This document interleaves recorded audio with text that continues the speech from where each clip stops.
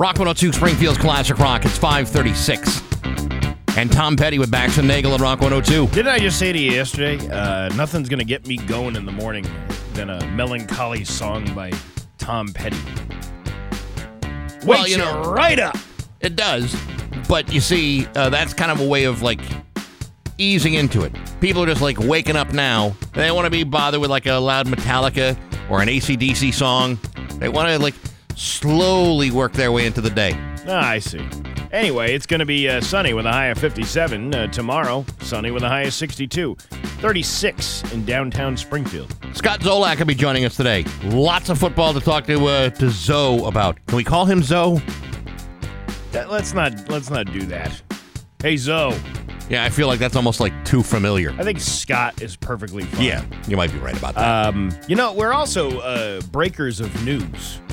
That whole thing with that lady getting arrested with the beehive thing, now it's like, it's on those national news wires of being one of those weird, odd stories. Here she was being evicted, releasing the bees.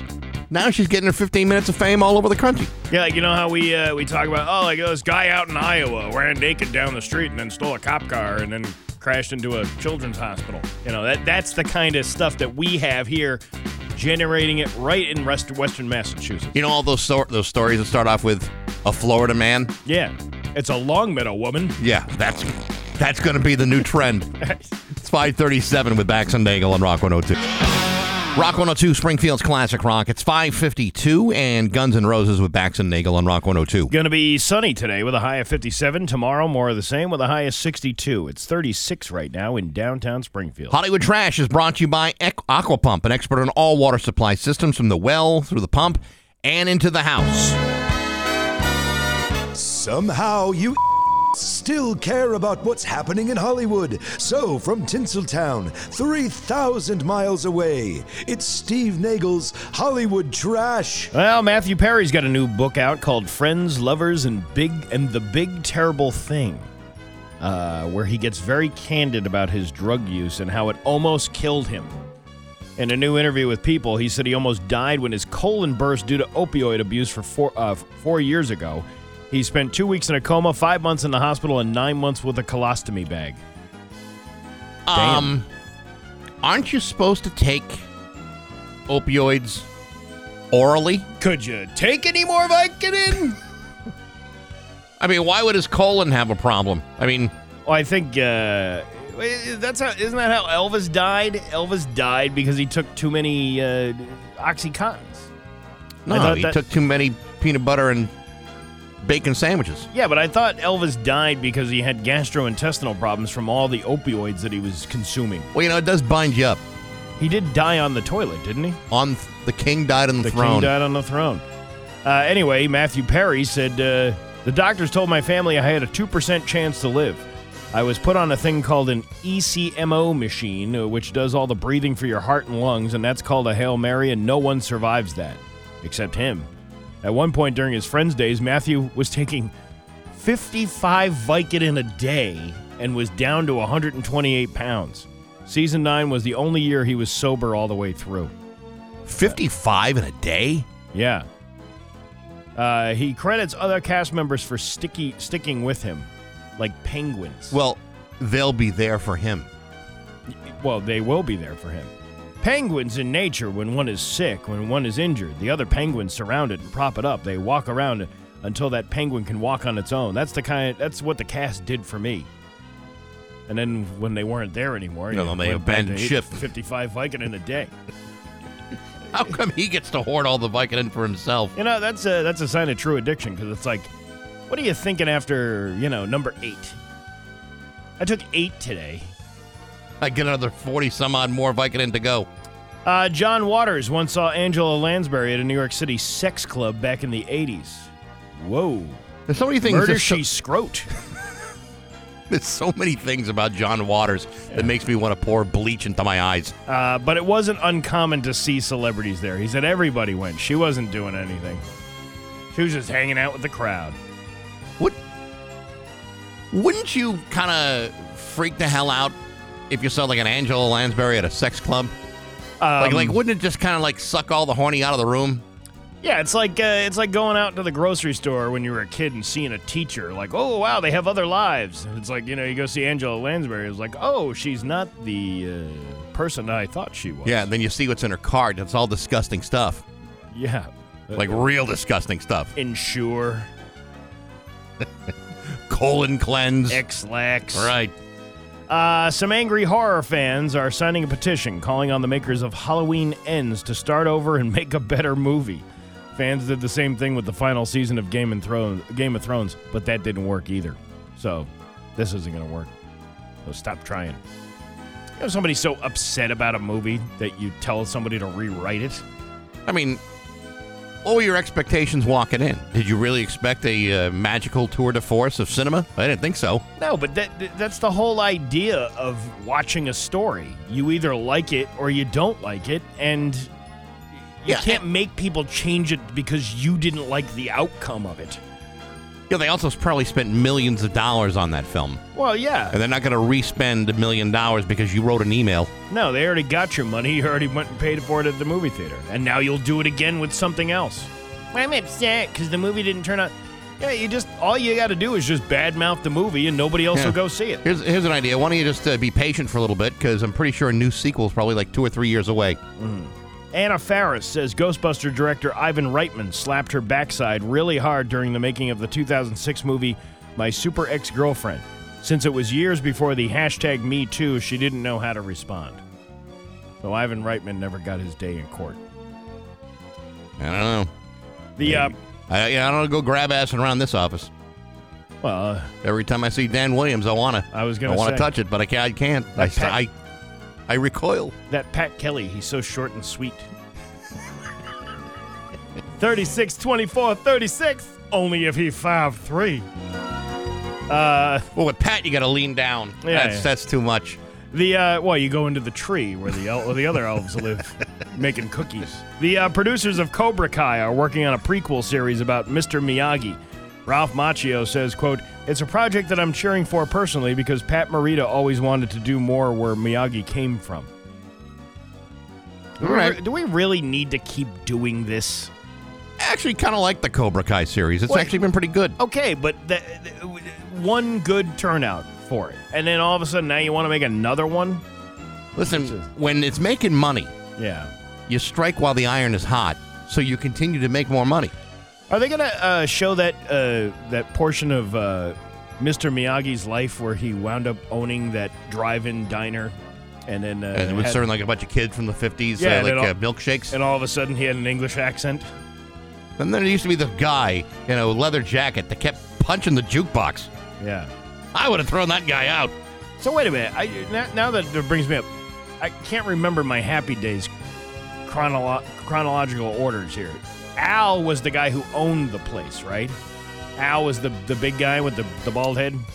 No, you're thinking of the dark and foreboding acting talents of Al Molinaro. He replaced Arnold, and I think he bought it out. Gotcha. Yeah. But where did Pat Morita came in? Pat Morita was first. He was Arnold. He was Arnold. Yes. And then you had Al. So the big A could stay where it was, but they continue to call it Arnold's because why not? You know what? I can't believe I'm not up to speed on my Happy Days. I would think this kind of information would be taught in schools. Kim Kardashian recently talked about death with her mother, and Chris and her agreed that they both want to be cremated and turned into necklaces for their family. Really? Mm-hmm. She must have had something to say. Oh my God, the last time I was used as a jewelry display was when Ray J donned me with a pearl necklace and I woke up with a mammary dandruff and that sex tape you can purchase on YouPorn for $39.95. And Caitlin? Do you use Head and Shoulders for mammary dandruff? Or do you get Head and Shoulders for that? I don't even know. I don't even know. Caitlin? I never got that down and dirty with your mother, Chris Kim, but I once gave her a Brisbane Slurpee. Did a little cleavage cleaning. What are you trying to say? What I'm trying to say is I took a trip to Hymantown and had some wooden pudding. Oh, my gosh. And Kanye? I am going to be the next Nelson Mandela. You do know he spent 27 years in prison, right? I no longer wish to be the Nelson Mandela. I'm more of a Judd Hirsch. Well, wait a second. Maybe I'm not. You're not a Judd Hirsch at all. Such an injustice, and that's your Hollywood T-Rash from Rock 102. Villa Napolitana.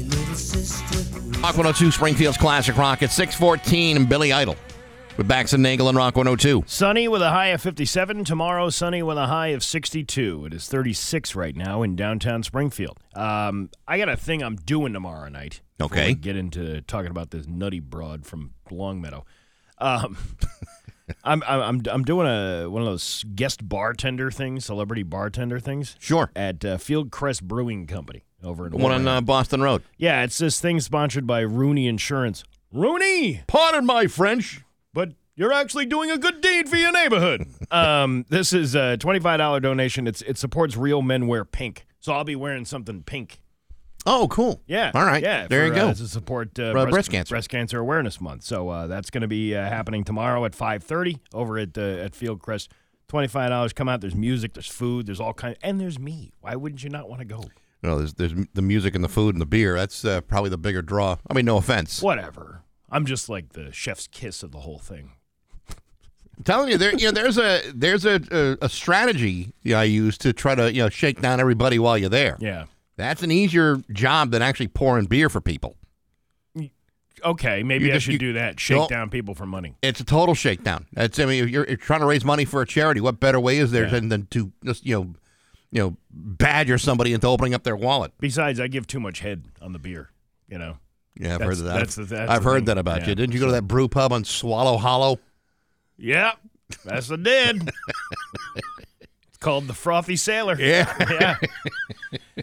So that's tomorrow night over at Fieldcrest. I hope you can join us. I can't believe that story we did yesterday about the lady in Longmeadow with the bees has suddenly become, all right, it was like a dumb little story locally yesterday. Yeah, by yesterday afternoon, that story is in every major publication and news site in the world. That's one of those stories that just happens to be one of the ones that catches on. Yeah. And as I was saying in the opening of the show, that, we hear from, this guy out in Idaho went and stole a cop car, and then he, threw up on something, and then he crashed his car into a building or whatever. Yeah. It's always somewhere else. It's never here. Now it is. It's funny when like you say, when a news story happens 1,000 miles away or 2,000 miles away, it just seems like, well, it's another news story. Some idiot out there has gone crazy. But when it's happening in your backyard, and CNN, I'm looking at the CNN story, and they got great pictures of this lady, tussling with the sheriff's department. They're trying to get the bees away. A buddy of mine who works for the sheriff's department is right over there. He's looking to tussle, all to get the bees away from this lady. Yeah, and so basically what happened was this guy was getting evicted from his home. It wasn't her, or maybe she lived there. I don't know, but she was from Hadley, and she was in Longmeadow. Maybe she was just a friend of this guy.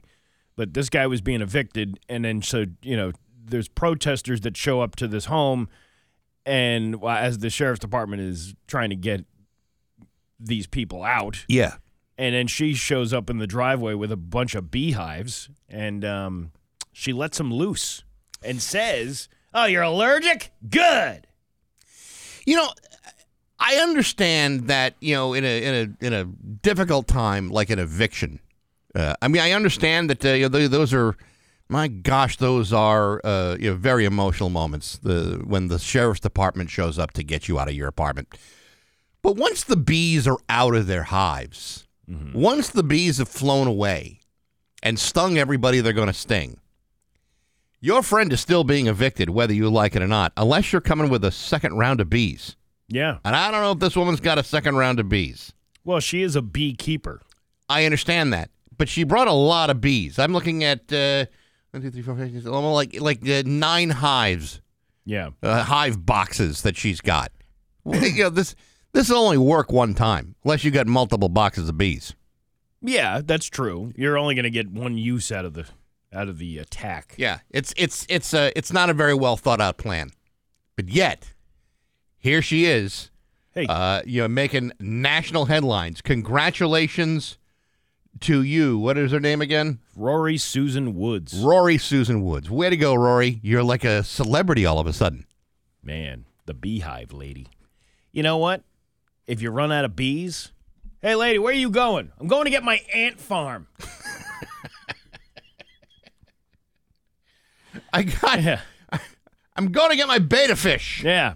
I picked up this caterpillar the other day, too. Put it in a jar. Poked some holes in it. It's an attack caterpillar. Eventually, it'll turn into an attack animal. Right now, it's in the pupa stage, but once it gets out of there, watch out. Yeah. You want to hear the news story from 22 News on how this whole thing happened? Yeah, let's hear it. Allegedly using a Yeah, let's go back to the beginning. Okay. That's good.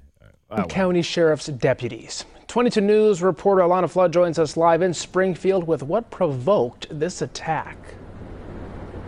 That's right. These sheriff deputies were conducting a court-ordered conviction when they were attacked by bees.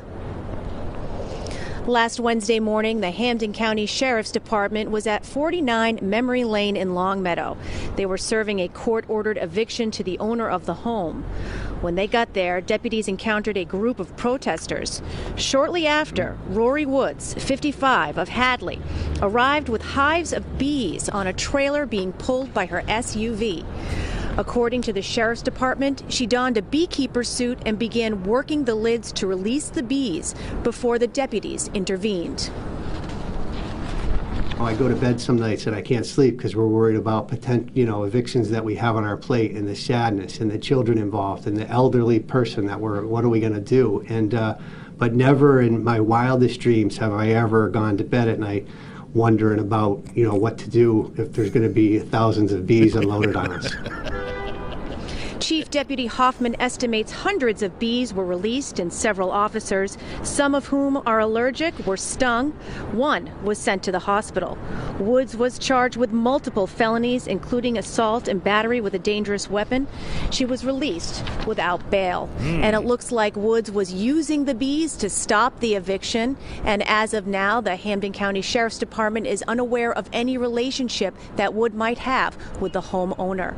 Working for you live in downtown Springfield, Alana Flood, 22.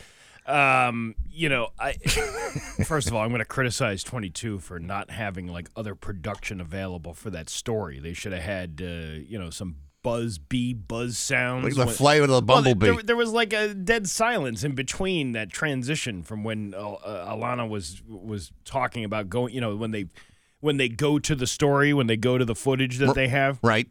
And there was nothing in between there. That transition should have had and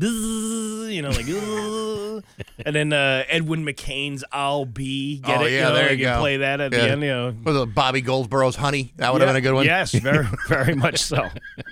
So, well, congratulations to Rory Susan Woods. There you go for causing the buzz over in Longmeadow, making national headlines. Yeah, good way for to go, you. lady. It's 6:22 with Bax and Nagel on Rock 102. Here's what's happening with Rock 102. Rock 102, Springfield's classic rock. It's 6:28. And the Foo Fighters on Rock 102. It's going to be sunny today with a high of 57 tomorrow. Sunny with a high of 62. It's 35 right now in downtown Springfield. It's almost over. There you go. Now it's over. Scott Zolak joining us after 8 o'clock today. We'll be talking about some Patriot football. Steve's got all kinds of analysis he wants to share. Zo! I don't know if we should be calling him that. I mean, that's kind of stupid when you some say people it call that. him that, and it's like a nickname. But it's like, do we feel all that familiar with the guy? I don't think I'm familiar enough with the guy. Let's call him contractually obligated guest. He's a little bit better than that, but he's still contractually obligated to be on this show. There is that. Yeah. We have news coming up next to Rock 102. Here's your 6:32. With Bax and Nagel and Rock 102. It's time for news brought to you by Gary Rome Hyundai. Gary Rome will pay you more for your car, whether you trade it or not. Here's local radio icon Steve Nagel. Thanks, Bax. UMass police continue to investigate after a student was hit by a car on Thursday night. That student has since been released from the hospital. However, at least 2 other students were hit by cars last semester. One of the victims in last semester's crashes died. All 3 happened on Massachusetts Avenue. The most recent crash happened at the crosswalk by Sunset Avenue. Sophomores Nicholas Perez and Alexa Rice say many students go from the dorms to their classes in the area, and they say cars definitely have to be careful. A lot of cars do stop pretty early in the intersection, but some guys just run right through there pretty quickly.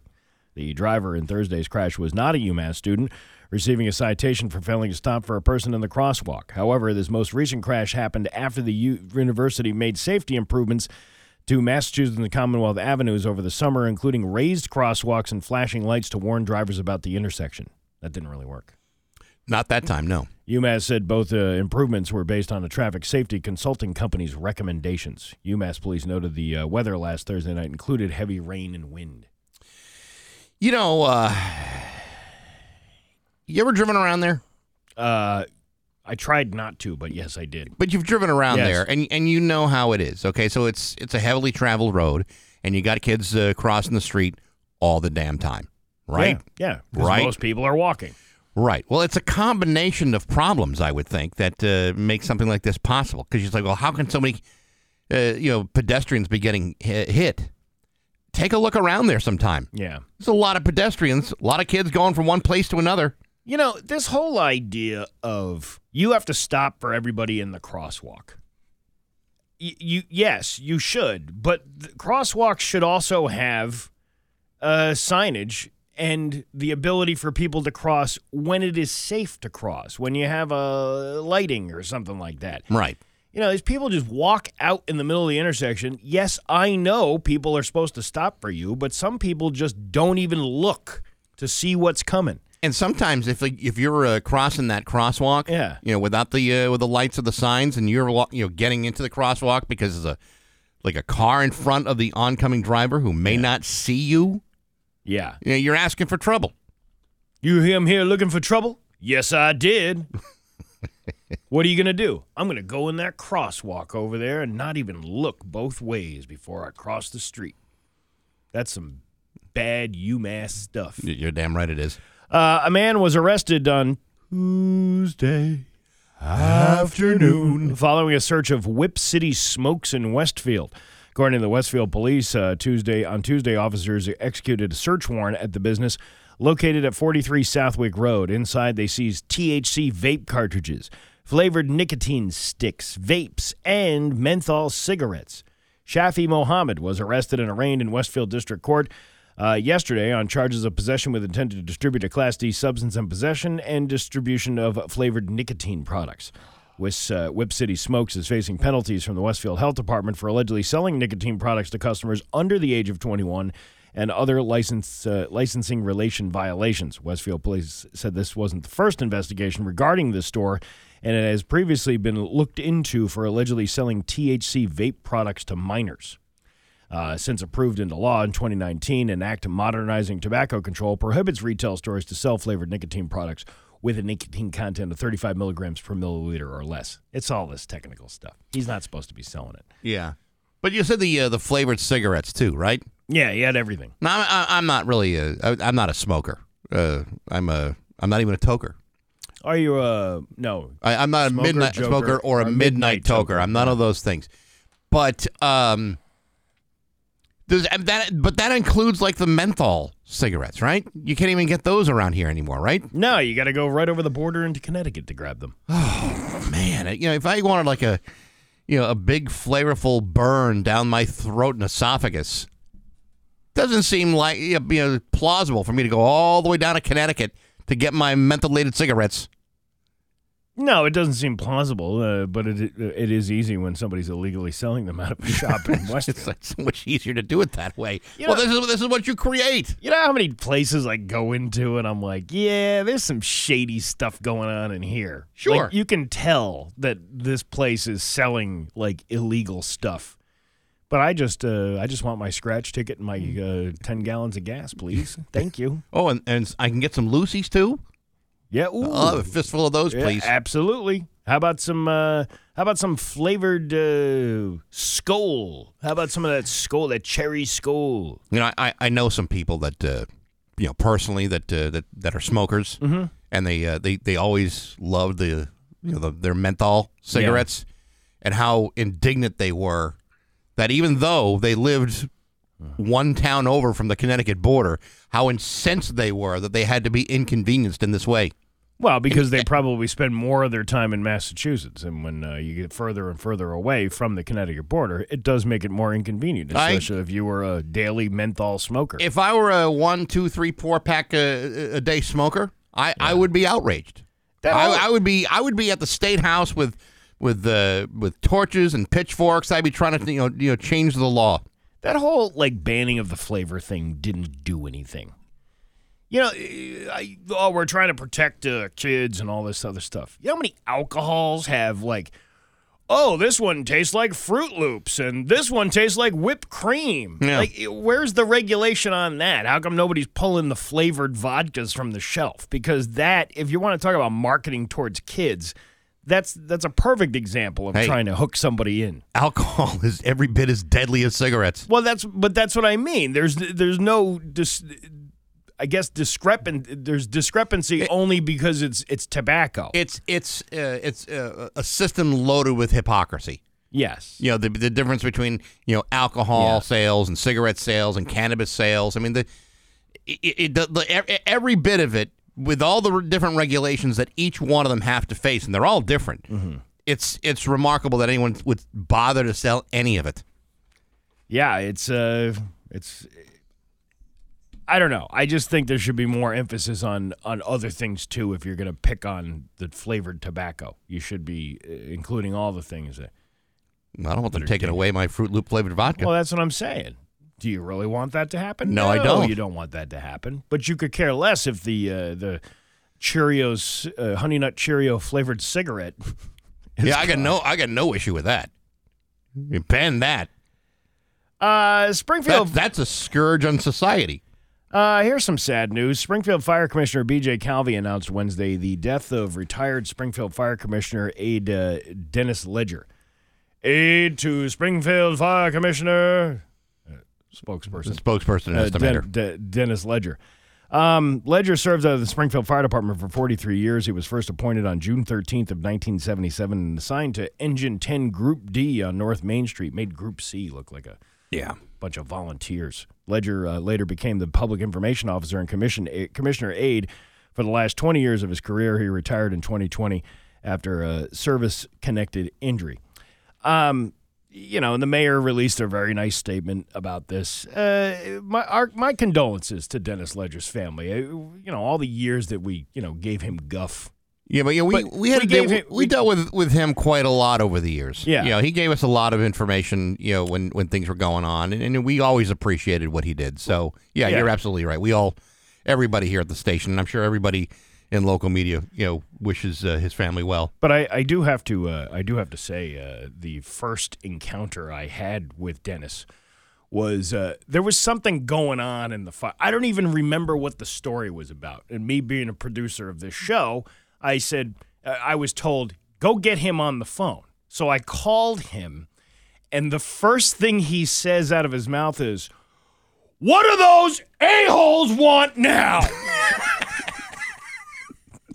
All right. Because it was something that was obviously causing some stress within the department and whatever. I don't even know what the story was about. But in all fairness, I'm pretty sure Ryan Walsh says the same thing whenever we're calling. What do those a-holes want now? Yes, but Ryan Walsh doesn't say it to your face or say it over the phone to you. He just might say it to himself. But it's, now it's...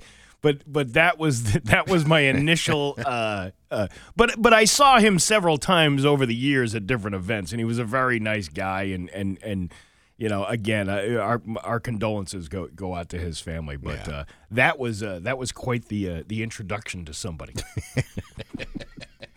And I'm like, I think he's mad at us.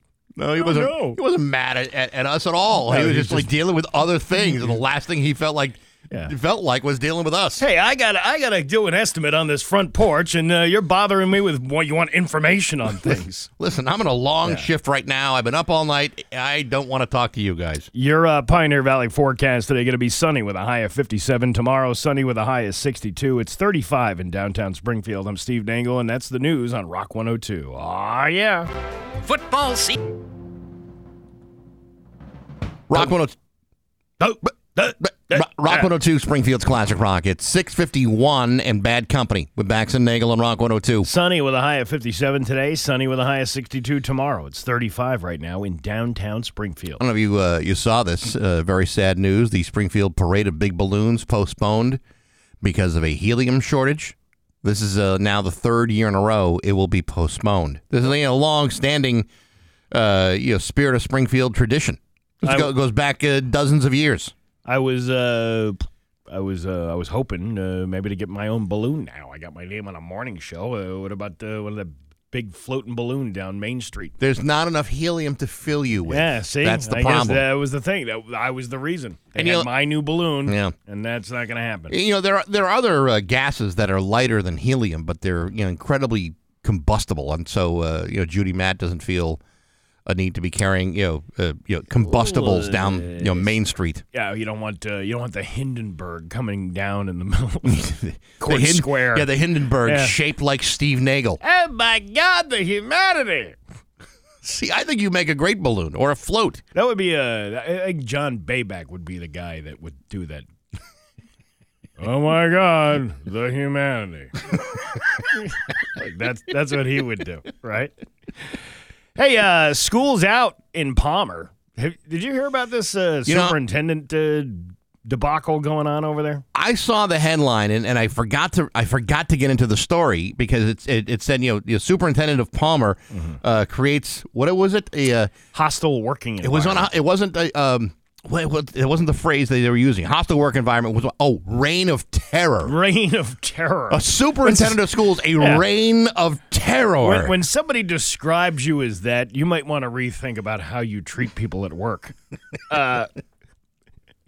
Parents, faculty, and concerned Palmer residents gathered for a school committee meeting Wednesday night after the superintendent of Palmer Public Schools resigned. The resignation of Superintendent Patricia Gardner came after a no-confidence vote from teachers and administrators in 2018 amid allegations of creating a hostile workplace environment. People Wednesday said that they hope the former superintendent is held accountable. Now, there's no details on anywhere of what she's accused of doing, but many people are saying, the PTA wrote, the district is being run with fear and intimidation from the central office. Our schools have become unsafe for students and staff. There are repeated assaults on students and staff with no follow-up from administration. That's one of the things that we've heard. But again, there's no details on any of these specific incidents. In a letter to the school board committee, a woman alleges that Gardner has driven out several staff members from the school district due to her behavior, that she owns a gun and has allegedly sent photographs of it to community members and staff, and that she has a history of creating an abusive environment for the staff she worked with. Palmer Police Chief Christopher Burns said he is not aware of any accusations made about Gardner sending photographs of a gun to community members or staff. He also stated that she is not facing any charges that he is aware of. Gardner told the Republican she is consulting with her lawyer before considering making any public statements about the allegations. Yeah. It's a reign of terror. She's got people so bugged out. They're like hiding under their desks when she comes into the office. I'm trying to find this. So she's making like $154,000 a year. Her contract was supposed to extend through June 30th of 2024, but with all this thing and now she's resigned, that's not going to happen. But there was this other piece in there, and I can't remember where I saw it in the article because I lost it. It is. Oh, yeah. In January of 2017, Gardner abruptly resigned from her superintendent position in the Southbridge School District after only 6 months on the job.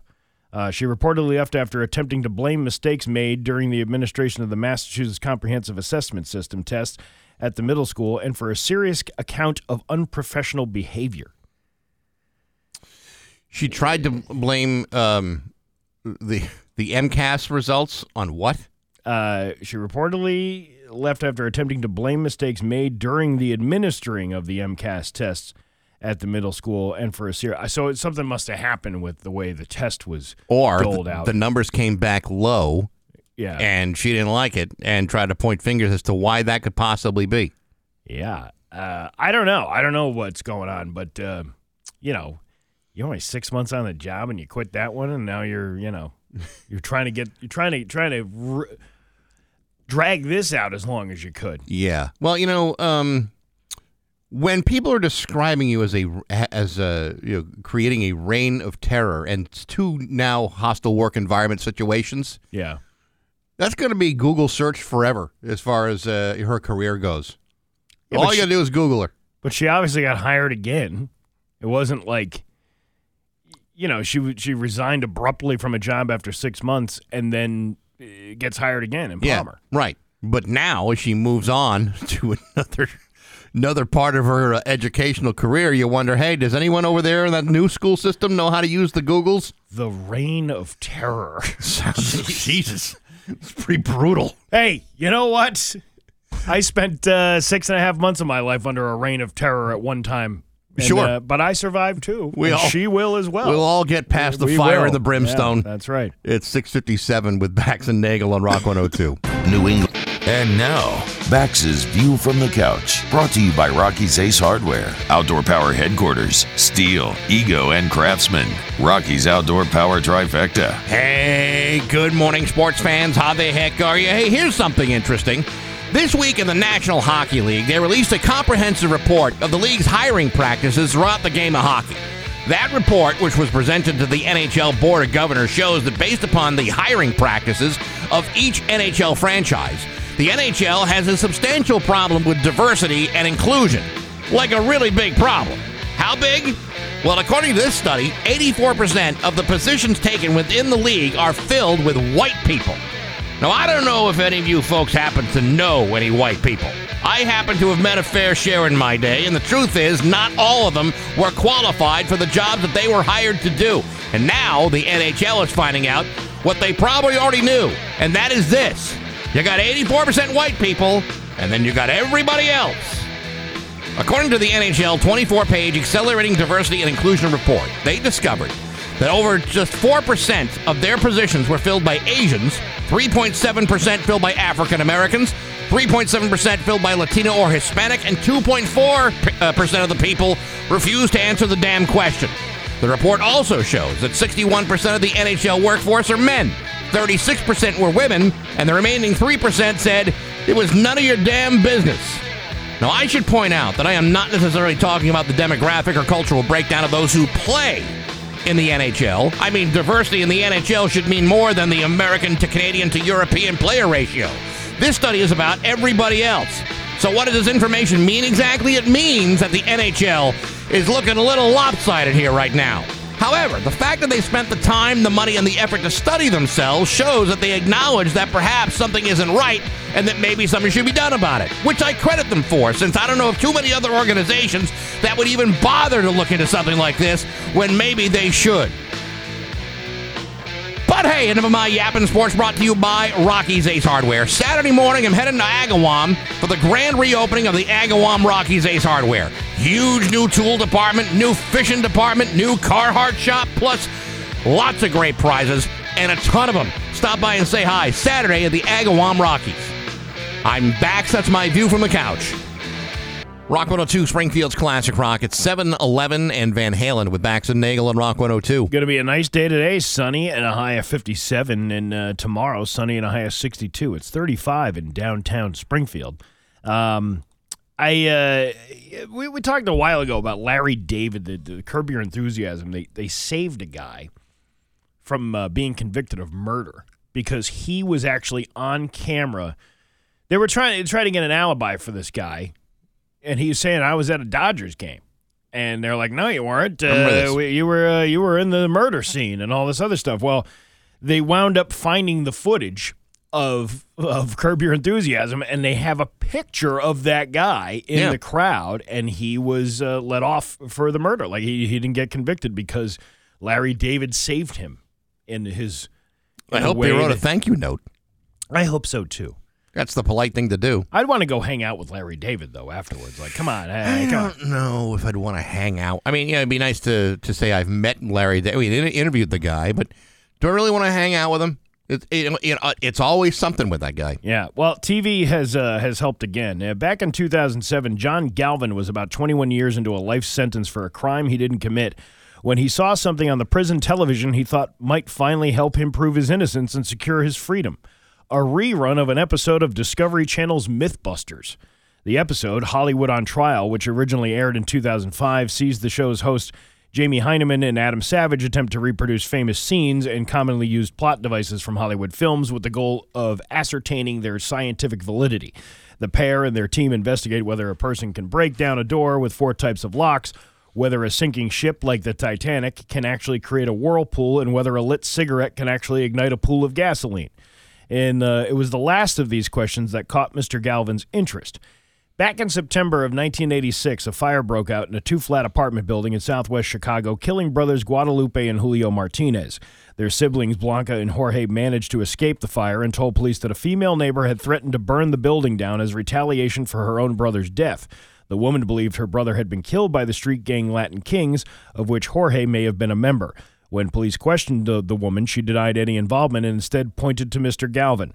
Police also interviewed neighbors in the area, including Jose Ramirez and Rene Rodriguez, who alleged that Mr. Galvin, his brother, and the brother of Arthur Alamandez had been involved in starting the fire. Although Mr. Galvin had been asleep at his grandmother's the night of the fire and no other evidence indicated his involvement in that fire, police ultimately arrested him and his brother, as well as Aldo Menarez and his brother.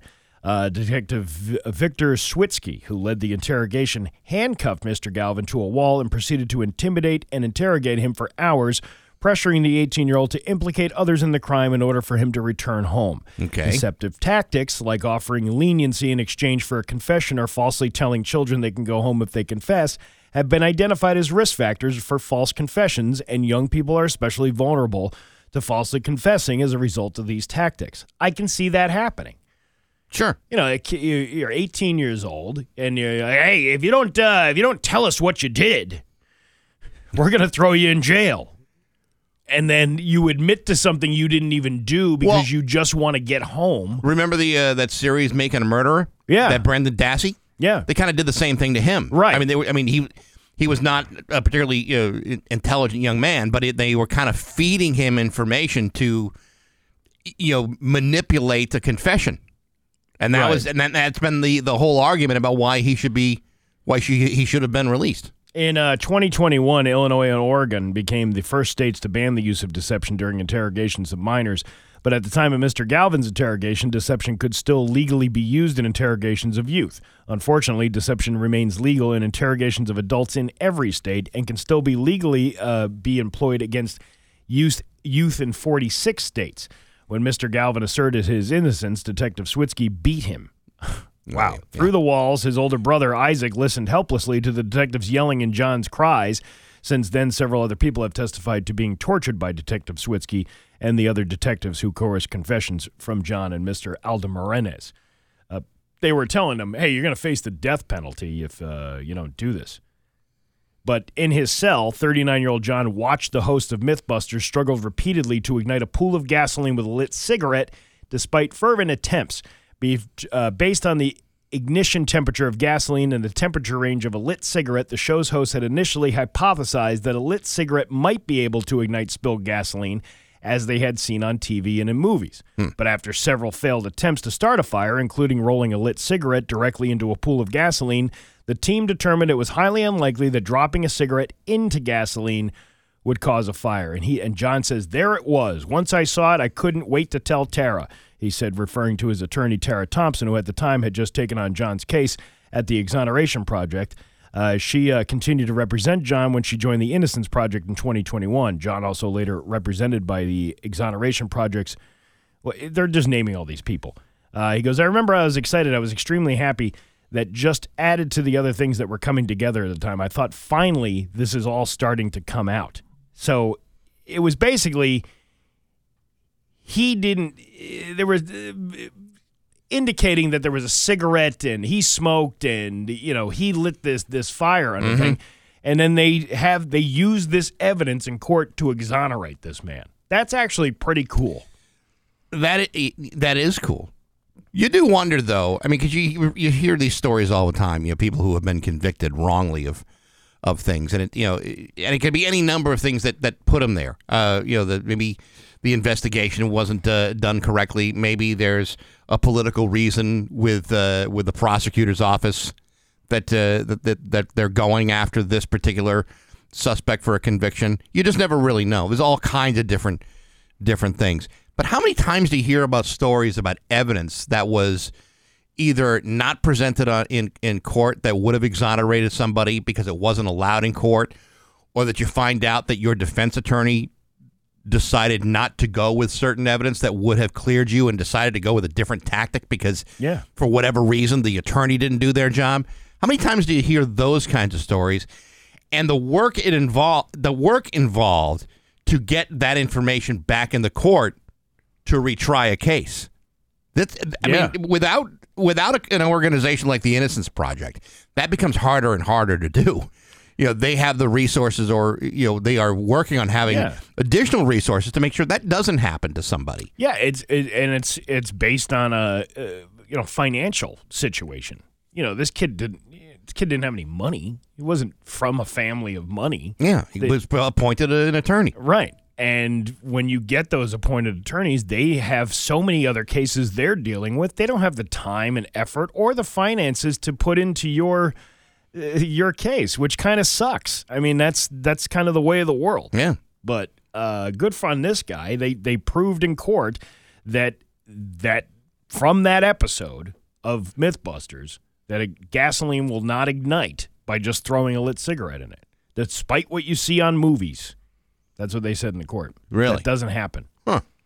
The things you learn. I wouldn't recommend throwing a cigarette butt inside of a lit cigarette butt inside of a can of gasoline. No, I wouldn't do that either. But it is pretty interesting. Science, man. Science. And I bet you if he had called Saul, he would never have seen a moment of jail time. Yeah, that's true. He better call Saul. Yeah. Well, there you go. Yeah. Mythbusters saves the day. Unbelievable. It's 7:20 with Bax and Nagel on Rock 102. 7:29 with Bax and Nagel on Rock 102. It's time for news brought to you by Bank ESB, a local bank. They got convenient tools, smart banking technology, and personalized financial supports that set you on the right path. Unlock your potential at bankesb.com. Here's local radio icon Steve Nagel. Thanks, Bax. A man was arrested on Tuesday afternoon following a search of the Whip City Smokes in Westfield. According to the Westfield police, on Tuesday afternoon, officers executed a search warrant at the business located at 43 Southwick Road. Inside, they seized THC vape cartridges, flavored nicotine sticks and vapes, and menthol cigarettes. Good old menthol cigarettes. Yum, yum. I've never had a menthol cigarette, so I wouldn't. What? I've never. Never? I think I smoked a cigarette once in my life. Well, yeah, but you have asthma too, so you wouldn't I wouldn't technically smoke a cigarette. No. But so I don't know the pure, cool enjoyment of a mentholated cigarette. Or a cool. KOOL. Yes, remember those? I do. Oh, yeah. Those Yeah. are good stuff. Oh, yeah. Remember they used to send those in the mail. You remember that? They used to send cigarettes. That's how I got hooked on smoking. Was because, well, first of all, my parents smoked like chimneys. Right. And then, one of my buddies was like, hey, man, you get a buzz if you smoke one of these things. So we did, and then we're like, wow, I can't get enough of this stuff. It was kind of like the tobacco plant on The Simpsons, where they started eating the tomatoes and the nicotine. Right. And then, I would sneak cigarettes from my parents all the time because they smoked so much they didn't know any were missing. See, my mom used to smoke cigarettes, and my dad used to smoke a pipe. Mm-hmm. But I never felt like, hey, what would be really cool if I grabbed one of my dad's pipe and filled him with a bunch of Borkum Riff and see how it goes. Yeah, there you go. Yeah, I never did that. And I would go and fill out, like in a magazine, you'd find like an offer for some kind of like sample cigarettes, like Moors. Oh, yeah. Yeah. The 2x4 of cigarettes. Yeah. I seem to recall them being sent in the mail, but it was like a small pack. Yeah, it was like 4 or 6 or whatever. It was a sample pack. It was like 1/4 of a pack. They'd send you 5 cigarettes. Yeah, a good addicted smoker would never let that kind of thing go to waste. And you get free cigarettes in the mail, you're using them. Hey, I'd show up at those high school parties. Hey man, look what I scored! I got 5 Moors, man. Oh, yeah. I got 5 Benson and Hedges from my mom. Yeah, my friend's mother used to smoke those, the Benson and Hedges. Just piles and piles of ashtrays filled around their home. And we would take those and we would smoke the unfinished ones that she didn't smoke. I had an ex-girlfriend whose mom would smoke those Saratogas. They're like super thin, like cigars. Right. And the ashtray was always overloaded. Like nobody in the house was allowed to touch that ashtray. My dad used to smoke in the car with the windows rolled up. My dad used What to do the that with his hell- pipe. What is that all about? I don't know. But Okay, a pipe I could handle. A pipe I could say, okay, at least there's some aromatic thing to it. The cigarette is never really it's not a good smelling thing. No, it's not. Although I don't know if you experienced this in your father's car, but because my dad would smoke his pipe in the car, the fabric of the top of his car was all discolored gray and black. But did it also, like in my dad's side, it also had marks because he would like scratch the top of his head while holding the cigarette, and every once in a while that would hit the top of the car. So then there was this big like black mark. Yeah. Like just like a skid mark, a cigarette skid mark. That's exactly right. Yeah. Well, anyway, Whip City Smokes is facing penalties from the Westfield Health Department for allegedly selling nicotine products to customers under the age of 21 and other licensing relation violations. Westfield Police said this is not the first investigation regarding this store, and it has been previously looked into for allegedly selling THC vape products to minors. As of June of 2020, the sale of flavored combustible cigarettes, menthol cigarettes, and flavored chewing tobacco is restricted to licensed smoking bars sold only for on-site consumption. I've never seen a chew bar. That would be the last place I'd go looking for a date. You know what? That would actually be probably one of those things, like a novelty thing that you could have for your business. A chew night. Let's bring back the spittoon. And you got a bunch of guys sitting around drinking beers, and they're spitting chew tobacco into the spittoon all together. You imagine a ladies' night at the spittoon bar? Well, hey, you never know. That's a high-level class abroad. Well, yeah, I don't think I've known any woman. No, I don't know of a single woman that's been dipping chew. 293-1021. If you're a woman who's chewed tobacco, let us know. I tried that once, and I wanted to immediately vomit. The chewing tobacco? Oh, yeah, no. So we did it. I was probably like 14 or 15, and we would, my friend would steal it from the local store. He'd go steal like cans and cans of Skoal. Yeah. And then we'd like sit out on the playground at recess and have a chew. Have a chew. That's what the holidays were all about, sitting around chewing tobacco. Good friends having a chew. And I remember I had a big wad of like this chewing tobacco spit in my mouth, and my friend Kenny, my good friend Kenny, was sitting next to me on the grass. And in order to hide the fact that you were spitting tobacco out of your mouth, right, we would like hide our head and he was wearing these really nice pants, shorts. It was like a nice June day or almost summer. And he was wearing these pants on the hill at school, and I did this spit, and it got all over his head. But he didn't know. So it looked and like... he didn't know until he got into school, and everybody was like, look at that. He just had an accident on himself. Yeah. I had a friend of mine in high school, his kid Lance. Lance used to do the chew in high school, and he always had, whenever he could, big fat, cheek just loaded with Red Man or the Skoal Bandits or what. Not the Bandits because those were always contained, but he always had chew in his mouth. Did Lance drive like a 1977 Dodge Charger around and wear sunglasses and had a mullet? No, he did not have any of those things that I recall. But one of the things that Lance used to do is that when Lance needed to spit, it was either in a cup or at somebody else. That's disgusting. And one night we were out with a bunch of buddies of mine, probably 5 of us sitting around this pizza shop, and Lance just thought it would be hilarious to spit his big wad of chew right at me. So gross. And it did. And this thing, you got to give him credit. He was almost like a craftsman. He was so good at it. He had that thing loft to such a way where it hit me right in the forehead and dripped all over my shirt and my face. That's disgusting. It was gross, but how do you not laugh when a guy is that talented at spitting a wad of chew in someone's face? that is probably one of the grossest things I could think of happening. It was gross, but you did laugh at it. Because not only do you have somebody else's spit, you also have that substance within the spit. Yeah, well, it would violate some level of social distancing today. You ever spill a French vanilla coffee in your car? Yes, I have. That thing is going to smell like that for weeks. And it's almost like you're never going to get the smell of mint skull out of your nostrils. And I wound up, I did that probably for maybe a year, on and off with the chewing tobacco. Right. And then when your lip starts like being removed from the inside with no effort, like you'd pull out these big wads of skin. Yeah, that's when you're doing it too much. See, that would have been the time to analyze that under the microscope at school. Did you ever do that? Did they ever tell you to do the cheek thing where you swab your cheek and then you put it under the microscope or you put it in the Petri dish or whatever? That's watch the bacteria grow on it. Yeah.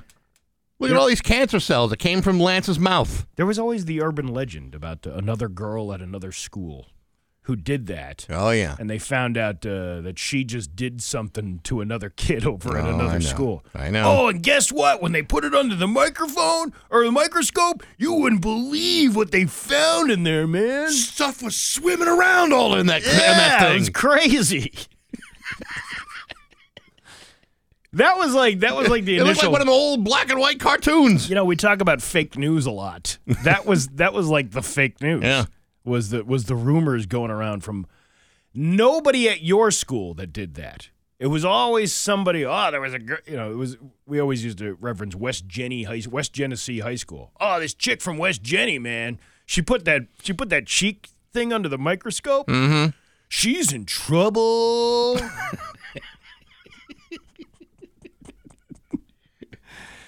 The West Springfield Animal Control is looking for the public's help in locating the owner of a ball python found at Mitten Egg Park.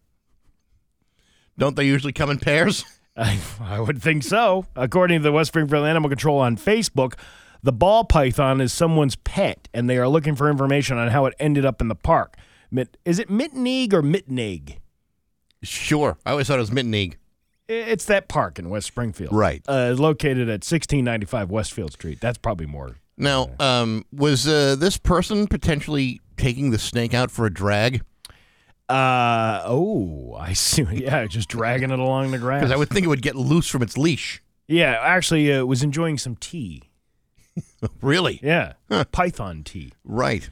Anyway, the ball python gets its name from rolling itself into a ball when threatened. Oh, I do that too. It's usually called the fetal position. They are not venomous and can grow to be 6 feet long. Yeah, they're not venomous, but they can swallow your dog.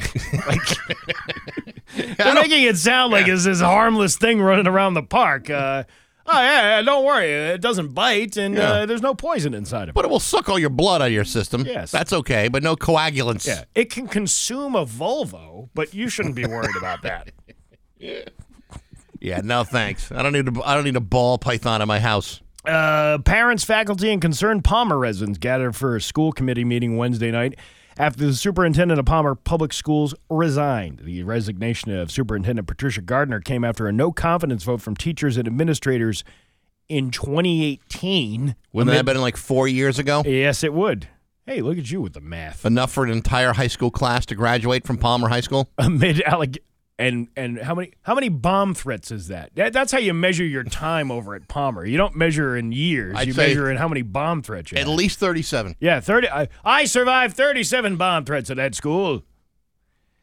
And yet she's the one creating a quote-unquote reign of terror. There's allegations of creating a hostile workplace environment. People Wednesday night said they hope that the former superintendent is held accountable. Dozens gathered at Palmer High School Library to voice their concerns and complaints against Superintendent Patricia Gardner, who tendered her resignation last month. Her resignation comes after the members of the Palmer Teachers Association signed a letter of no confidence on Gardner several years ago, and the school committee received complaints about her behavior and treatment towards school district staff and students, many angry at the school district for allowing that behavior to take place. Elaine Fuller, a retired teacher for Palmer School, says pages of documentation of bullying by the superintendent, wrongdoings and lies and hostile work environment. It goes on, and the school committee ignored it. They brushed it under the rug and renewed her contract, and the school committee is still doing the same thing and refusing to let us talk because we're not Palmer residents. Former teachers at Wednesday night's meeting say that Superintendent Gardner had allegedly driven and bullied many of them out of the school and into retirement. That's it. I can't take this. I can't take her anymore.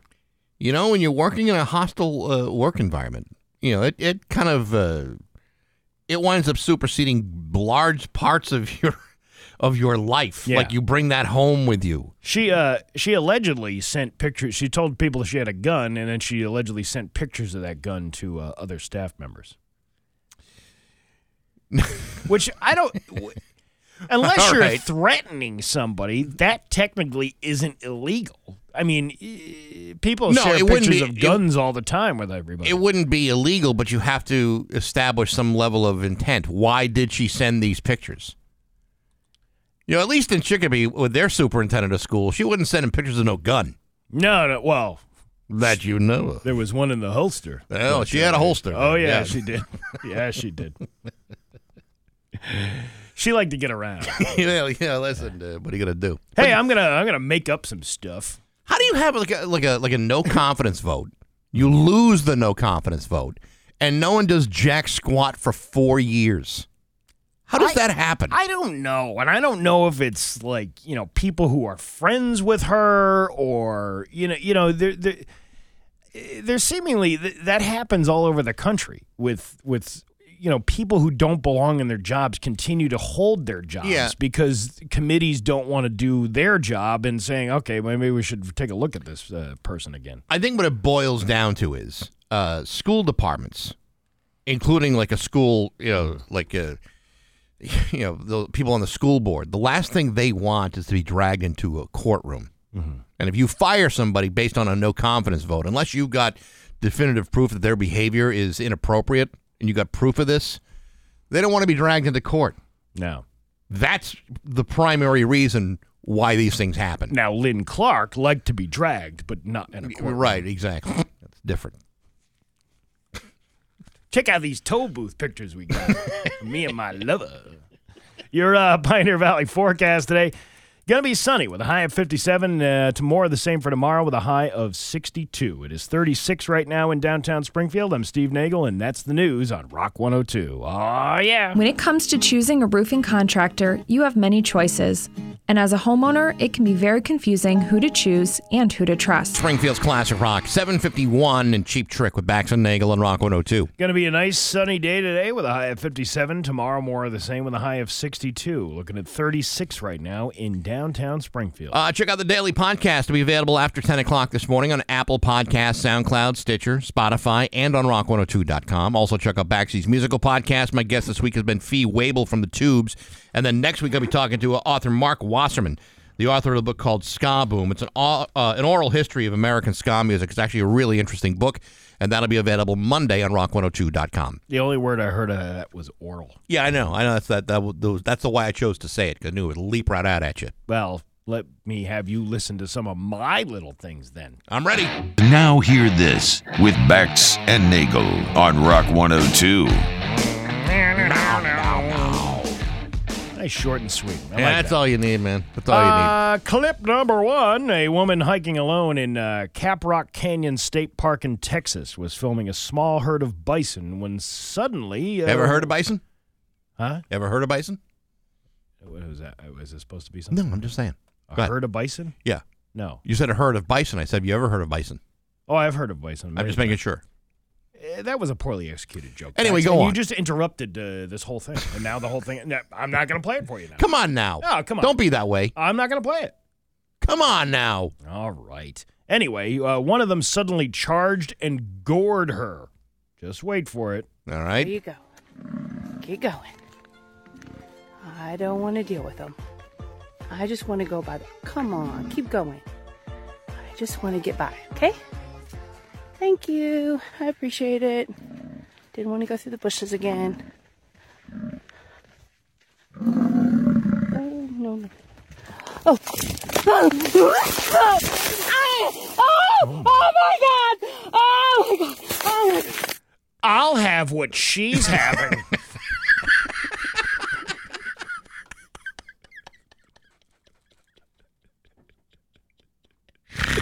Wow. Yeah. Penetrated right there in the woods. Right there in the woods. You got Gordon. She's okay. She's going to be okay. Thank goodness for that. But the whole idea, you're walking away and they're like, oh, it's okay, little bison. All right, moving on to clip number 2. A woman on TikTok is claiming that her nipple broke off while her child was nursing, causing him to choke. It broke off? I guess so. All right. Here is Brooke So Basic explaining what happened. Felt really positive. The baby's gaining weight until I noticed the latch was not so good. My nipple started to turn black at the base and white at the tip. That's a signal for bad blood flow. That's dead tissue. I latched my baby boy on. He's nursing and he stops. I'm looking down. He's kind of choking. My nipple broke off and he had it in his mouth. Okay. If your nipple is black, what would possess you to have your child latch onto a distorted nipple? Steve, I'm going on a limb here. And again, I'm not a medical doctor. All that I don't even know that much about the human anatomy. Never mind the female anatomy. But if you've got a black nipple, couldn't you put the baby on another nipple that is not so black and diseased? I don't know. Maybe she was only used to this one particular nipple. But even so, why would you do that? Oh, yeah, here's why. Listen, my sweet little precious baby, my nipple is deformed, blackened. Something is wrong with it. But I should go to a doctor. However, for clout reasons, I'm going to feed you and have you choke on the dead skin in order for me to gain followers on TikTok. Well, success. There you go. There you have it. Did you know going on to clip number 3 now, did you know that Cookie Monster has a first name? I did not know that. You didn't? No. Cookie Monster from Sesame Street has a first name. He recently tweeted that his name is Sid. And it made people start scratching their heads going, what are you talking about? I never heard him say his name was Sid. Well, there's a 2004 song where he sings about it. The first time me eat cookie, when me was very small, me had never ever tasted cookie at all. Me was just a mild-mannered little kid.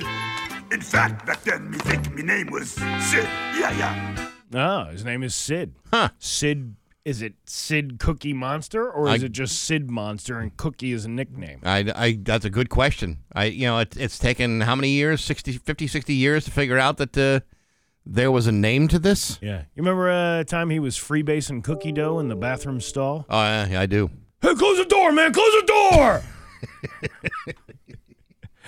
And there you go. That is now here. It is 7:57 with Bax and Nagel at Rock 102. New Springfield's Classic Rock. It's 8:10. And the Rolling Stones with Bax and Nagel and Rock 102. Going to be sunny with a high of 57 today and sunny with a high of 62 tomorrow. It is 36 in downtown Springfield. Scott Zolak brought to you by Bud Light, the official beer sponsor of the National Football League.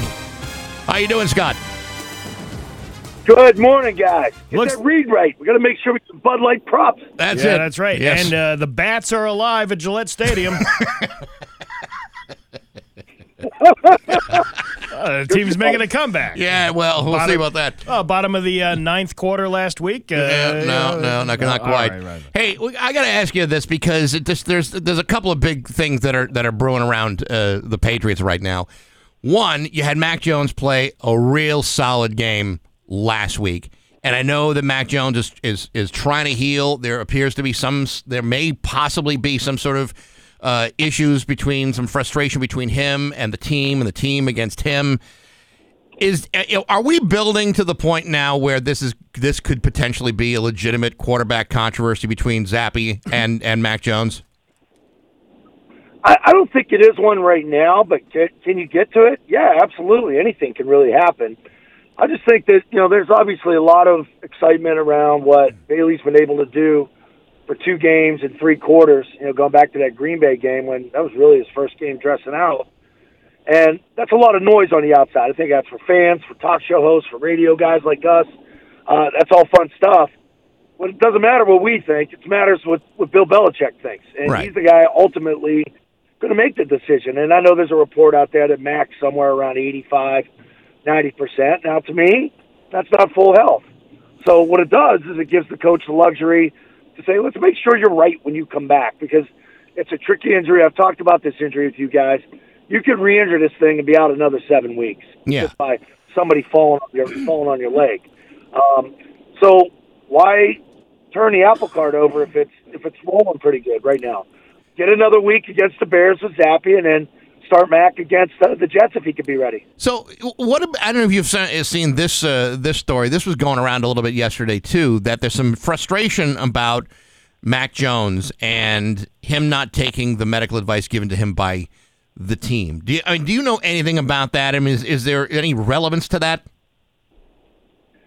No, I think there's a local writer that ran with a DM that was sort of a setup. It's all over Barstool. I don't believe anything I hear. It's like, hey, a source says he's upset. I know all these guys. I see him. I think they get along well.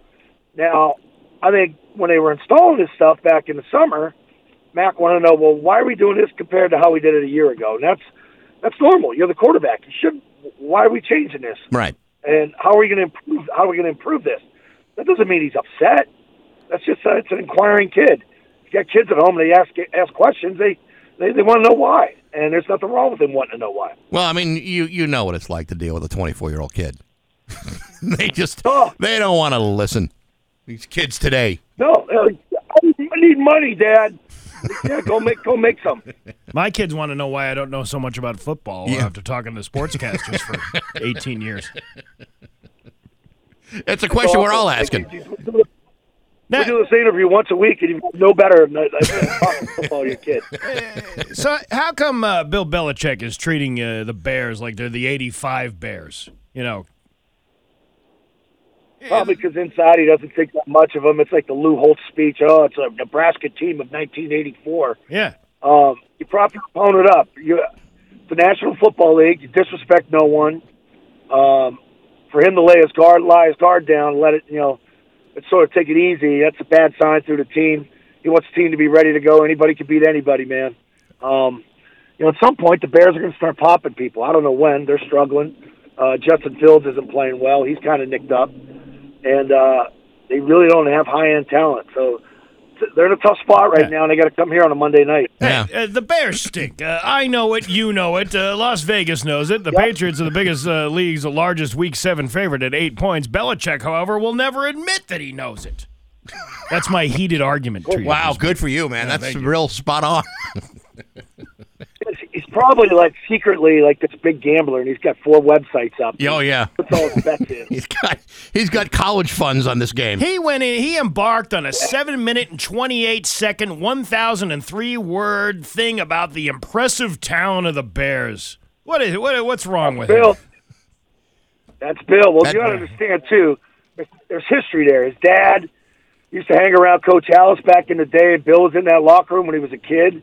So Bill gets a little sentimental when he's talking about some of these teams like the Bears, the Lions, where he got his first job. Right. So we'll get a little more love than the normal team. But he's never going to extend his hand and give any team any other reason to be motivated to beat him. I mean he's placed his cards way too close to the chest every single time. At least he's consistent. Yeah, and it's bulletin board material too. Yeah. You don't need extra motivation to play this game, and if you give it to them, that's your problem. I know you tweeted yesterday about this little dust up between Robert Kraft and Jerry Jones at the owners meeting. Obviously, they got together this week there to vote on whether or not they were going to negotiate with Roger Goodell for a new contract, because the poor guy's got a $200 million contract and 2 years left on it. I don't know how he's making ends meet, but apparently there were some pretty harsh words exchanged by Jerry Jones and Robert Kraft. What do you know about this? I think Jerry's crazy, and he's the lone guy that to open up the negotiations. I mean, Jerry may have a point if it was like 14-18 and somewhere. I mean, the vote was 32-1 to reopen negotiations with Goodell, and Jerry's the only rogue one that didn't vote. But could you imagine that, though? 30-some billionaires in one boardroom. I was talking on our show yesterday, like, what do you even feed them? Like, what kind of cheese spreads out? Like, it's not chips and onion dip, right? It's got to be bubbly water. It can't be flat water. And you can just see these two old guys yelling at each other. It's like at a family dinner at Christmas. One uncle gets in a fight with the other, and it's just, man. Well, I bet it woke the room up. Oh, I'm sure it did, but I think in a throwdown, I'd probably give Mr. Kraft, the edge, only because I think his center of balance is better than Jerry's. Kraft would take him down in a second. Jerry's too old. Jerry will take a hit out on you, though. You got to watch him. Oh, I'm sure. I got all. Yeah. I'm down here in Texas. Well, I'm sure everybody is all tense in this owner meeting. And never mind what's going on with Goodell's contract, but everyone's talking about Dan Snyder from Washington, and what to do with this, and the fact that he's threatening that he's got all this dirt on all the other owners and Roger Goodell. Obviously Jerry Jones in the past has been supportive of Dan Snyder, but even now he's starting to kind of retract that a little bit and said, "I'm not so sure we can protect a guy like this." I have to believe that what's going on with Snyder is fueling some of the animosity and frustration in these kinds of meetings. Yeah, I think it has to be, because for all people to speak out, it's Jim Irsay, who's got more skeletons in his closet. I mean, we know about the pills, the addiction, the money in the briefcase, the woman dying in an apartment. Like, imagine what else they know about Irsay. But he's like, "Hey, man, let's go. Open it up on me. I don't care. We got to get him out." This is the most colorful owners' meetings we've had in probably 20 years. Easy. And they all want him out, and Bezos wants to buy the team. That's going to happen. Well, the thing is, when you look at all the things that Snyder's being accused of, everything from the sexual the sexual problems that are going on in the office, the hostile work environment, the financial irresponsibility, all of these things. They have enough votes to remove him, and something is going to give. Maybe not today or tomorrow, but I got to believe that Dan Snyder is not long for the NFL. Yeah, you need 24 votes to out the owner, and that's it. Like, who are the other 8 going to be that didn't want him? That's what people are going to talk about. Yeah, and it's probably going to take a while, because lawsuits are going to come. You know how long this thing's going to drag out. But the guy wasn't in the building last year. He kind of still went to games. It was a weird situation.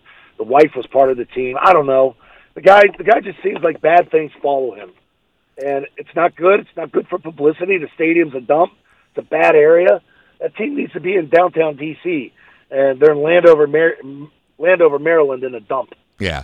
So next week we got the first of 2 games in 3 weeks with the New York Jets, and I'm sure we'll talk more about it next week. But at the beginning of the season, we saw the Jets almost in back-to-back games, and thinking, that'd be an easy win. The Jets are playing really, really good right now. Those are not the cupcakes on the schedule that we were hoping for. Those could be tough games. They can be. The quarterback, Zach Wilson's playing better. They got a really good defense. Salah's done a nice job with them. A lot of high draft picks. Sauce Gardner, the corner. I'm anxious to see him, see how he covers. So we should have some fun in that game. A lot of rookies playing in that game, us and them. So we'll talk about that more next week. Hey, Scott, just one more question. Did you get invited to the kickoff and a touchdown party last Friday in New York City? I did not. You did not? I did not. That list was very exclusive and tight. Oh, I was going to say. I was going to say that. Like, how has Bob Kraft surprise everybody that he's getting married? He's just like, oh, hey, by the way, I told you this was a party, but it's a real big party. I'm getting married, everybody. I don't know how you had to do that and not tell the current guys that went. The current guys had to be told, hey, it's Mr. Kraft's wedding. Get on a plane. We'll fly you right back. Right. Well, Belichick didn't show up, and for good reason, because he was busy. Yeah, and I don't think Bob Kraft would have any opposition to that. Going, hey, this guy's working his butt off for me. He cannot come to my wedding. Yeah, I mean, you're 2-3 at that point, desperate to get a win against Cleveland to get to 500. It's better you get the football team ready. You got a third-team quarterback playing. Didn't line up well for Bill to be down there and miss some studying film on a Friday night. Well, I got to tell you, I've been scouring the Bed Bath & Beyond bridal registry. I haven't seen their names on it yet. They don't like that. Just cash, man. Just cash. I'm sure there was a good charcuterie board. Oh, I'm sure there was a very good spread. Scott Zolak, brought to you by Bud Light, the official beer sponsor of the NFL. Scott, good to talk to you. We'll talk to you next Thursday. All right, see you, Western Mass. Talk then. All right, Scott Zolak. It's 8:22 with Bax and Nagel on Rock 102. Hey, everybody, it's Bax. Join me for Rock 102's Halloween Hellebration at the Rumble Seat Bar and Grill in Chicopee on Saturday. By Gary Rum Hyundai. Gary Rum will pay you more for your car, whether you trade it or not. Here's local radio icon Steve Nagel. Thanks, Bax. The Palmer School Committee on Wednesday formally appointed Colleen Culligan, the district's director of student services, as interim superintendent until an acting superintendent is appointed. Aren't you technically the acting superintendent if you're acting to be the interim actor? Well, it's possible that the interim superintendent could become the acting superintendent until a superintendent stops acting and becomes a real superintendent. Well, it sounds like the one they had was acting a lot of different things. She was acting out a reign of terror. She had principals hiding under their desk, quivering in the fetal position. Yeah, there was some little allegations against her. Committee Chair Bonnie Rathbone said the action, approved in a unanimous vote, was taken as an emergency step in the process of finding a new superintendent to succeed Patricia Gardner. The State Department of Elementary and Secondary Education requires a licensed individual to act as superintendent at all times. The plan is for Culligan to lead the school district until an acting superintendent is named, hopefully in about a month's time. With an acting school chief in place, the school board will not need to rush to fill the position on a permanent basis. She said discussions on a labor contract with interim superintendent will happen soon. Former Superintendent Gardner, who was hired in January of 2016, departed from the district on October 4th. She's using accrued leave time through the end of this month and will be taking a new job on November 1st. She submitted her resignation last month. Gardner's contract, under which she was earning $154,000 a year. It's a good paying gig. That is a good paying gig. As news of her departure circulated over the past 10 days, so too did a firestorm of criticisms lodged against her in a 2-page dossier. A dossier. Dossier. You can kiss my dossier. That'd be a derriere. Alleging 25 problems and circulated to news media outlets, to the school committee, and in a public under the name of Tabitha Stone. I would like to know exactly, other than the pictures of the guns, what's going on over there. Yeah. Is it just the pictures of the guns, or was she like... No, it sounds like there's allegations of harassment, intimidation, making people scared of things, fear and intimidation. Right. What did you say that article said? The reign of terror. Reign of terror is over.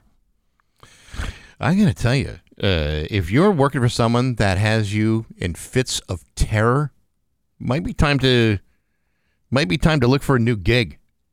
Yeah. Every school system's looking for new people. The school committee convened behind closed doors on October 5th to discuss the complaints. Gardner opted not to attend that meeting. At Wednesday's meeting, Rathbone told those in attendance that the committee's rules forbid discussion of any particular individual. We cannot talk about the former superintendent. We are not going to be talking about personnel. During public comment, a mother of a second grader said her son was bullied on a bus last fall. The mother said the bully tried to suffocate her son with her boy's own hat and slammed his head against the wall. The mother said that despite notifying the school, nothing was done at once, that the bus driver tried to dissuade her from reporting the matter, and this went on for an entire month. I was begged by the bus driver not to report it. She also said the remedial plan was for the bully to sit in front of the bus, and said that only lasted for one day. The woman was among a half a dozen people who addressed the committee during the public comment. Those commenting were repeatedly admonished by Rathbone not to mention any names, prompting one parent to tell her, "Then how are we supposed to talk about this with you?"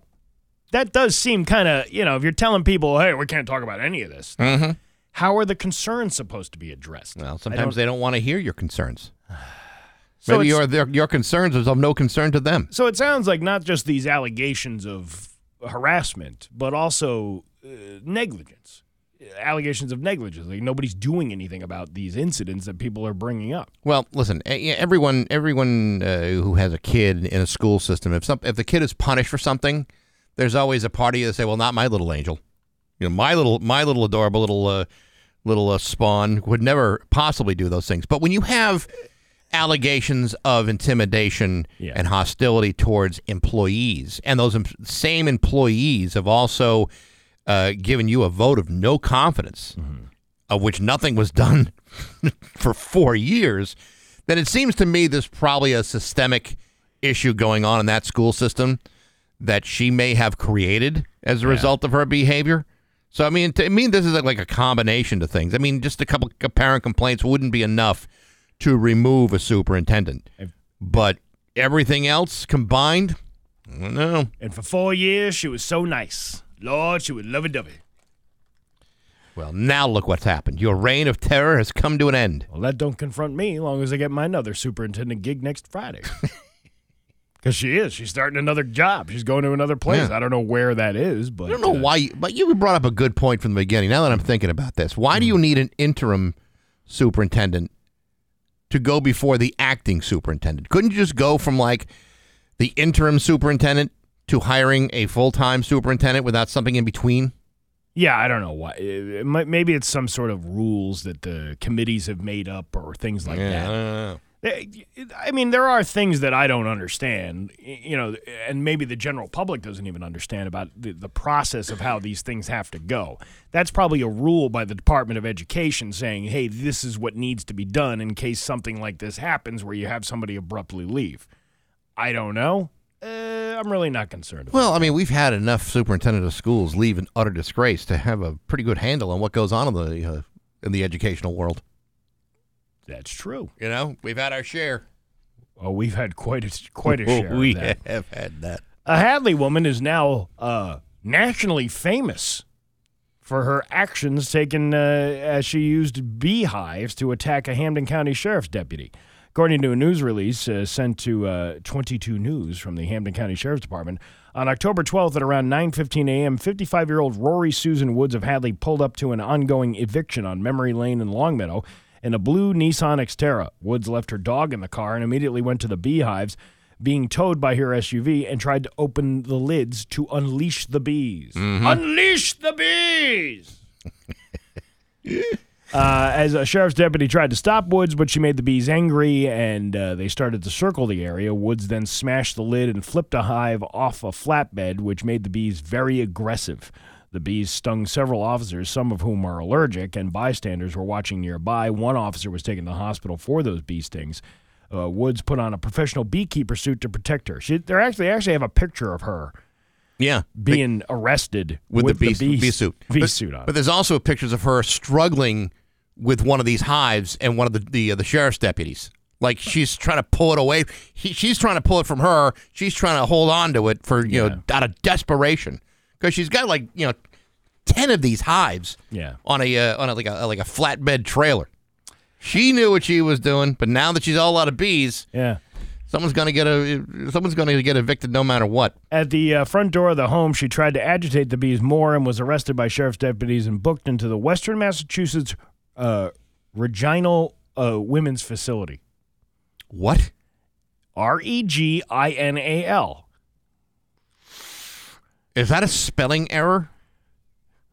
Maybe. I would hope so. Unless you're combining two words that would make up the word reginal. Maybe, but I don't know if you'd have someone in the reginal penal system. I believe it's regional. Oh. I believe that's the way it's supposed to. 22 just kind of I understand that up, but I like the word reginal. Especially as it relates to the penal system. Her prison nickname is going to be Honey. Hey, honey, come on over here. Or Buzzy. Yeah, Buzzy. Yeah, right. But, this story spread like wildfire. Yeah. One little story in sleepy little Longmeadow, It's being covered by CBS News, CNN, Yahoo, Associated Press. It's like national media can't mind their own beeswax. Oh, I see what you you just said. see? Like a bee joke there.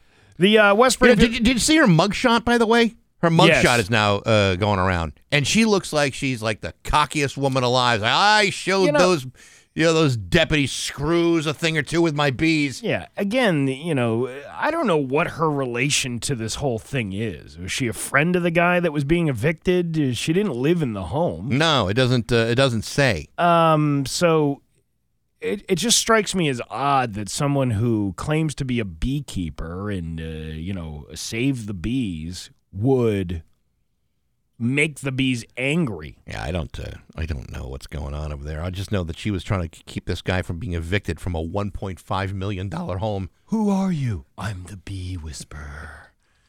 Oh, what's your superpower? I go to evictions in rich neighborhoods and I make sure that the people are okay by stinging the sheriff's deputies, evicting the people with my bees.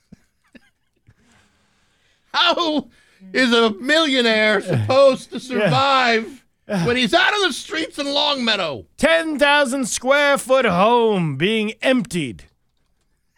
Right here. And I will stop it with my bee whispering thing. I don't know this gentleman from Longmeadow. I just know that his Facebook profile picture is a very nice sports car. Well, and it is the house. It looks like a Ferrari or something. Yeah. And hey, look, man. People who have money aren't immune to losing it all and having to be evicted from a home. They're just capable of losing some of it. But I've never seen any kind of other. I'm sure there are people who argue with evictions. When you're getting your stuff moved out on your front lawn. Sure. And it's not really a laughing matter when somebody gets evicted from a home because they can't afford to live there. But when you have a friend come all the way out to Hadley with a whole bunch of bees, well, then, all of a sudden that story changes, doesn't it? It's less about the guy that can't pay for his home and all about the woman that wants to take over. And I'm sure somebody who's being evicted on, let's say, Rifle Street in Springfield, for example, wouldn't have any friends to come over and unleash some sort of rabid animals on the sheriff's deputies. I'm sure there's somebody in Springfield being evicted today that's kicking themselves that they didn't have a friend who had bees. What do you got? I don't know. I got a guinea pig. Got some gerbils. Yeah. You want to unleash the fear? Listen, I own a guinea pig. It's very frightening. It's very frightening. The West Springfield Animal Control is looking for the public's help in locating the owner of a ball python found at Mittenig Park. According to West Springfield Animal Control on Facebook, the ball python is someone's pet, and they are looking for information on how it ended up in the park. Mittenig Park is located at 1695 Westfield Street and approximately has 325 acres. Why was that important to include? I don't know. Well, probably people thinking, are ball pythons indigenous to Mittenig Park? I don't believe they are. No. The ball python gets its name from rolling itself into a ball when threatened. But do you think the python was like, it's just python, okay? You do one weird thing at a party after doing some lines of coke, and all of a sudden you're the ball python. Listen, come on! Thank God he just rolled up into a ball. Think of all the other things he could have rolled up into. It's just python. Hey, ball python, stop it! All my friends refer to me as the ball python. Yeah. But who are your friends, really? You don't want to get messed up with the pouch python either. Your Pioneer Valley forecast today going to be sunny with a high of 57. Tomorrow, sunny with a high of 62. Looking at 41 right now in downtown Springfield. I'm Steve Nagel, and that's the news on Rock 102. Oh, yeah. From the grocery store to the pump, the cost of... Rock 102, Springfield's Classic Rock. It's 8:53 in the Black Crows with Bax and Nagel on Rock 102. Going to be sunny today with a high of 57. Friday, a high 60. Sunny and high. What am I doing? I don't know. Sunny with a high of 62. You know what? My brain's thinking about something else. No, I get it. Yeah. I do. Yeah, it's that time of day. Yeah. You know, like you're all juiced up and ready to go for 5:30, 6 o'clock, and by 8:45, you're like, oh, my God, I can't believe this day's almost over. Right, enough of this. Anyway, it's 41 in downtown Spring. Hey, join me, not this Saturday, next Saturday, October 29th, at the Rumble Seat Bar and Grill in Chicopee for the night for the Rock 102's Halloween Celebration. Stock the night away from 9 to 11 as the Rumble Seat hosts a costume contest with prizes for sexiest, best couple or group, funniest, most original, scariest, and a $250 cash prize for the overall best costume. Come in your own costume, no cover, no questions asked. Well, there may be some questions, but not a whole lot of them. Easy ones, too. Halloween Celebration, Saturday, October 29th at the Rumble Seat Bar and Grill on Springfield Street in Chicopee with me and Rock 102, Springfield's Classic Rock. I think that no questions asked thing is like, yeah, you know what? We can hook up, and we'll never ask you any questions. I don't know of how much hooking up there is at this thing. First of all, everyone else is in a costume. Yeah. You don't know what they look like without the costume. But that's the whole idea of it. Why do you think these cosplay people dress up like furries and Japanese cartoons? I really don't know. Because they don't want to look like the way they look like. They want to be somebody else for a while. See, now here I thought it was something even more perverse than that. Yeah. Yeah, here you are, settling a debate that I had in my mind. Like, what prompts people to become, sexually attracted to something that's furry? I don't know. Like a bear. Maybe it's something soft. Something soft to hold on to. Hey, we were talking about that city councilor in Holyoke, the embattled Ward 2 city councilor? Yeah. Wilmer Puelo Mota failed this week in an effort to have the law department further review the provision of the city charter that was used in an attempt to unseat him as he awaits prosecution on child pornography and other charges in Rhode Island. The move, filed by Wilmer and Councilor Linda Vacan, asked for the clarification of the city charter rule that provides for removal of a councilor convicted of a crime. They specifically asked if the rule would apply to incumbent councilors previously convicted of crimes. At one point during the discussion, Vacan compared the treatment of Wilmer the treatment he had received while his criminal case is pending to a modern-day lynching without the rope. In a 7-6 vote, the order failed. Ooh. There are certain things. Yes, he has not been convicted of any crime. As far as this goes, this is all allegations, but there is evidence, supposedly, of this. It's one of those things where you would remove somebody from a job, even if, let's say they worked at a school, you would put that person at least on leave until the court case was resolved. I would think, that if I were in that position, and knock on wood, I will never be, but if I were, I would actually step out of that position to go on leave, because I would think that would make it very difficult for me to do this. Yeah. You know what I'm saying? Yeah, this is a weird argument debate. Yeah. I mean, I know the knee-jerk reaction is, get this guy out of here, he's a sex offender. But technically, he's accused of a crime. He's innocent and proven guilty. It's just it's a touchy subject. Yeah, but if he is found guilty, and all the decisions that he makes as a city councilor, get passed or whatever, you're gonna have people kind of questioning. Yeah. All right. Was this really a good idea? Was his proposal on this one particular issue worth all the debate when, in fact, he was doing all these terrible things? Wilmer! See what I'm saying? We're going to have to put these posters up in the neighborhood. Once you grab a dab of glue. It's 8:57 with Bax and Dangle on Rock 102. Sending out an SOS. Sending out an SOS. Rock 102, Springfield's Classic Rock. It's 9:14 and the Police. Bax and Nagel and Rock 102. Steve, it's over. It's over. Message in a bottle. The song is over. You don't have to keep singing. Hey, that's what that lady was playing when she released the bees yesterday because it stings so much. You get what I'm doing there? I see what you're doing. I see what you're doing. Yeah. You imagine something that dumb, that stupid, that ill-planned, winds up being like one of the biggest stories of the day around the country, around the globe. Talking about that lady releasing bees on the sheriff's department as they were evicting someone from a 10,000 square foot Longmeadow home. $1.5 million home. Guy's losing his home, and probably a lot of his other assets too. And his friend comes all the way out from Hadley and starts whipping bee hives all over the place. I'll save you. Me and my bee friends will be there. We will be there for you. Yeah, except somebody's stirring the honey pot. But now you've just destroyed all your beehives, because I don't know if the bees just go right back to your hive. No. So it's like now you're out of bees. Yeah. So I mean, I understand the passion to save the day, but man, what an ill-conceived idea. She's a good-looking gal. Well, I don't know. She looks to be kind of very confident in her mugshot. Beauty is in the eye of the beholder, Max. I see what you did there. It's like, man, one big joke after the next. She's creating quite the buzz. Quite a buzz. There. That's the truth. She's a crybaby.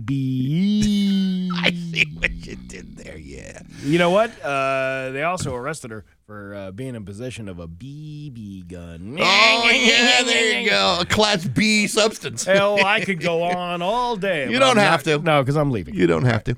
It's 8:16 with Bax and Nagel on Rock 102. Football season is underway, and you can't wait to show your friends and relatives just how much you know about the game. They, in turn, asked us to